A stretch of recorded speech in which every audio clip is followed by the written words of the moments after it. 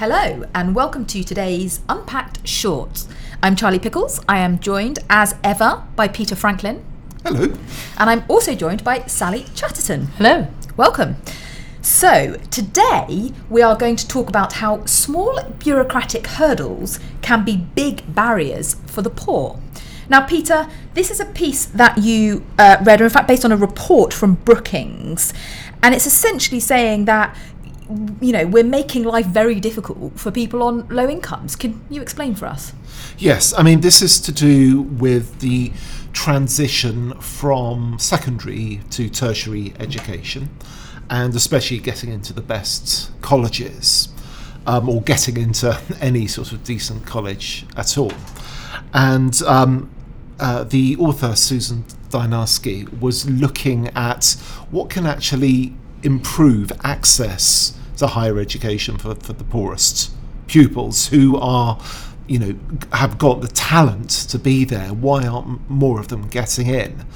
And what she and this report focus in on is actually the hassle it takes to get the relevant qualifications, the relevant entrance exams, and the American systems of ACT and SAT exams. They probably call them ACTs and SATs, I don't know, but and she was describing how difficult it is in many states to actually go through the process, not the actual having the talent or doing the work to pass these exams, but the process of sitting them. And so what does that process look like then? So presumably it's not just, rock up to your classroom, take a test and see how you do. No, often the examination centres are somewhere else, so if you don't have a car, it's less easy to get there. There can be fees to get in and things like that. So, and you have to, do the paperwork and all of that. And, that's not much fun for anyone. But if you're from a poor household, you don't have the right guidance, you don't have the right support structures. Probably parents who themselves maybe didn't go on to college and therefore haven't gone through the experience. That's right, so there you don't have the same guidance. You don't really have someone to take you through the red tape.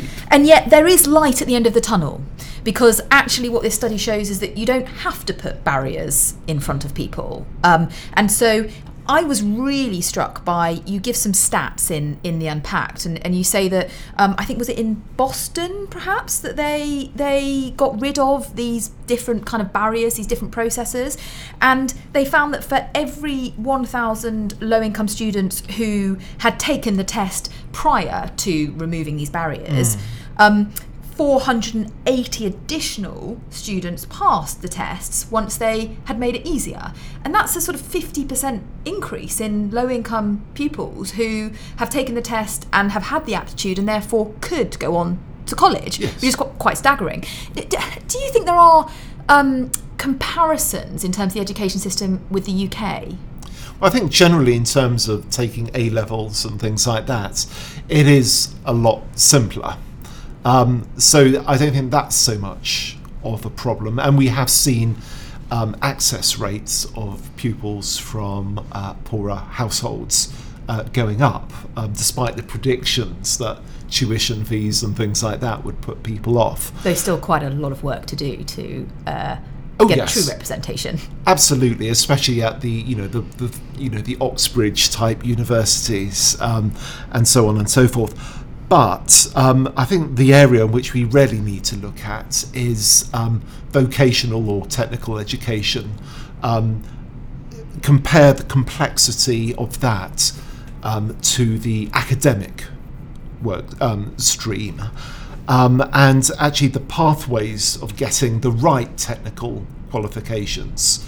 Much more complicated, just due to the sheer complexity of the system. And for decades in this country, we failed to properly sort that out. I think finally we might be getting to a place where we radically simplify and streamline the system. But it's something that puts off pupils, especially those pupils for whom, if you come from the poorest households and you don't have a family history of this, further and higher education isn't the obvious thing to do, and you're always on the brink of just giving up because you've got so many other things against you that, you know, the bureaucracy or confusion or lack of clarity can be the last straw. And right. Sally, I mean, this it's not just in education or skills, is it, that we find these kind of, you know, painful, complicated bureaucratic barriers? Deeply complicated methods of, well, for example, trying to apply for child tax credits, which it just involves reams of notes as to how to fill in an enormous notepad of application forms. And, well, that's, you know, that I had that trouble, but well, something that would probably apply to the lower earners is just doing a tax return at the end of the year. The labyrinthine process that is involved to even log into HMRC, even when you've got one job. But if you've got two, or if you keep changing your jobs, which is often the case with the lower paid, or if you're working in the gig economy, then, you know, it's deeply complex and very difficult to do. And that can be even just things like, you know, you're asked for particular reference numbers and you've no idea what that reference number is or where to find it. And they don't ask you what your telephone number is, they ask you for your mobile phone account number. And I mean, I don't know what my account number is. So I guess, I mean, Peter, I suppose it is important to draw a distinction between rules around things like eligibility for tax credits or entry to certain universities or colleges and kind of red tape or bureaucratic process. Absolutely. And you know, there's nothing wrong with regulation. Literally means rules, right? You often hear people, especially on the right, the free market right, saying, we need a bonfire of regulation. Well, actually, that kind of saying we need to lower our standards. And people on the left are saying, no, we must have these rules. But actually, what we should be looking at, the real issue, is how much hassle they create. It's the distinction between rules and red tape. And you can have really strict rules that actually don't involve huge amounts of bureaucratic entanglements. For instance, well, you know, say the rules around cladding on buildings, for instance. Instead of having these very complex standards, let's just have a rule that says actually you shouldn't put toxic flammable materials as on buildings. Just have a straightforward ban. Well, right? and that's much like, you know, if we take Sally's example of applying for things like tax credits, I mean, there just should be a simple process where you can do it pretty seamlessly online, where there are forms of verification that can happen easily. You know, this shouldn't be a time-consuming, complicated, confusing, painful process for people to go through. You know, it shouldn't be beyond the wit of man to work out, you know, to how you can take parts of a process out or make it easier to navigate. And why do governments constantly ask for information that they have on you already, right? It's almost like they don't want you to get the benefits, or they don't want you to successfully submit your tax report. But the crucial point... Sorry, I was just going to say that they benefit from our inertia, don't they, often?